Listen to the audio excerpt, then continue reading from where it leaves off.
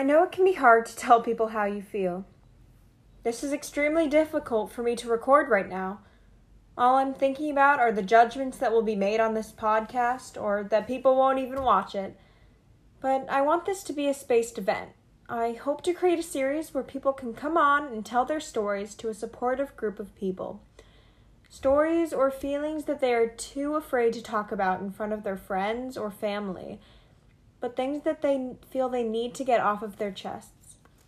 You can film a video anonymously, or you can even send in text for me to read out loud in the podcast if you want to share your emotions but don't feel comfortable sharing your voice. I want this to be a safe place where you can hopefully talk about whatever you need to get off of your chest, or stories and advice you think that others need to hear. If it is important to you, it is important to me. And in the process, others may identify with what you're saying and really get the feeling that they are not alone. I'll start off this week, but I hope that others will come on to share. Hi, I'm Gemma Cohen. My need for validation drives my entire life. I won't do anything, wear anything, post anything, say anything, without thinking about how others may view it. And I never really talk about these feelings because I'm worried about how people will react to them. Even though sometimes I feel so alone in these emotions, I realize that so many people feel the same way I do. This podcast is called Feel What You Feel. I'm the type of person who will do something and then lie awake all night thinking about it. I can be drifting off to sleep only for something rude said to me once by a girl in 4th grade to pop into my brain to keep me up. Or something rude I had said back to that girl.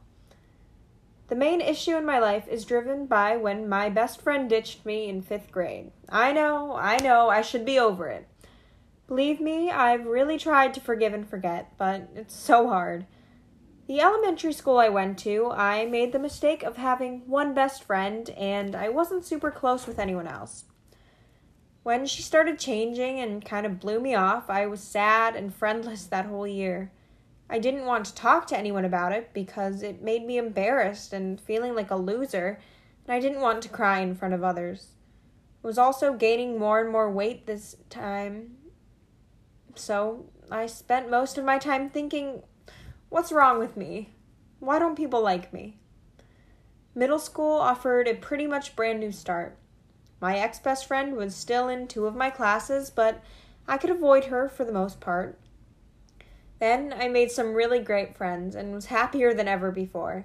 I even got the courage to talk to them about what happened in 5th grade, because talking about it just seemed so taboo before.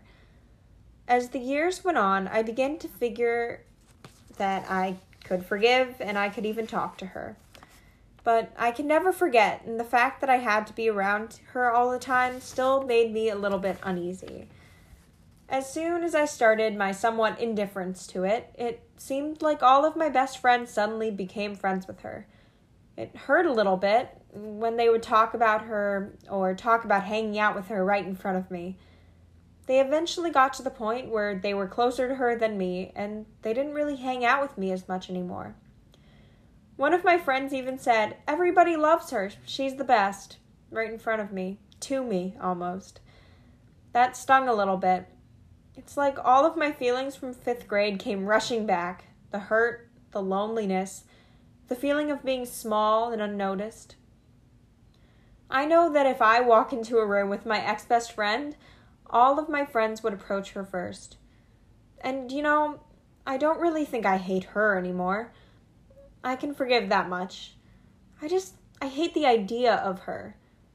Like, she ruined my 5th grade, and now she's back to take away the friendships I have built up and leave me feeling even lonelier and betrayed than ever before. I couldn't care less about her if we didn't run in the same circle of friends. And don't you love seeing your friends hang out without you? Yeah, me too. Once I even saw a bunch of them hanging out in a big group with her, but without me. My friend who was always so busy and we couldn't coordinate a time to hang out, I see the 2 of them biking together all the time. I see people having sleepovers in my best friend's basement. Well, ex-best friend's basement. And that really brings back the nostalgia. It makes me realize how much I miss her. But I miss her old friendship and the memories, not the almost unrecognizable person she has become. Well, these days I just feel like I've been replaced in my own life.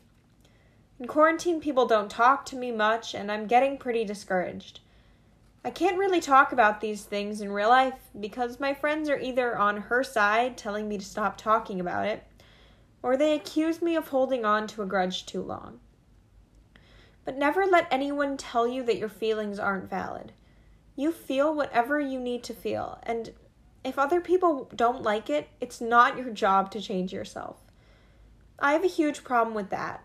I just want validation so badly.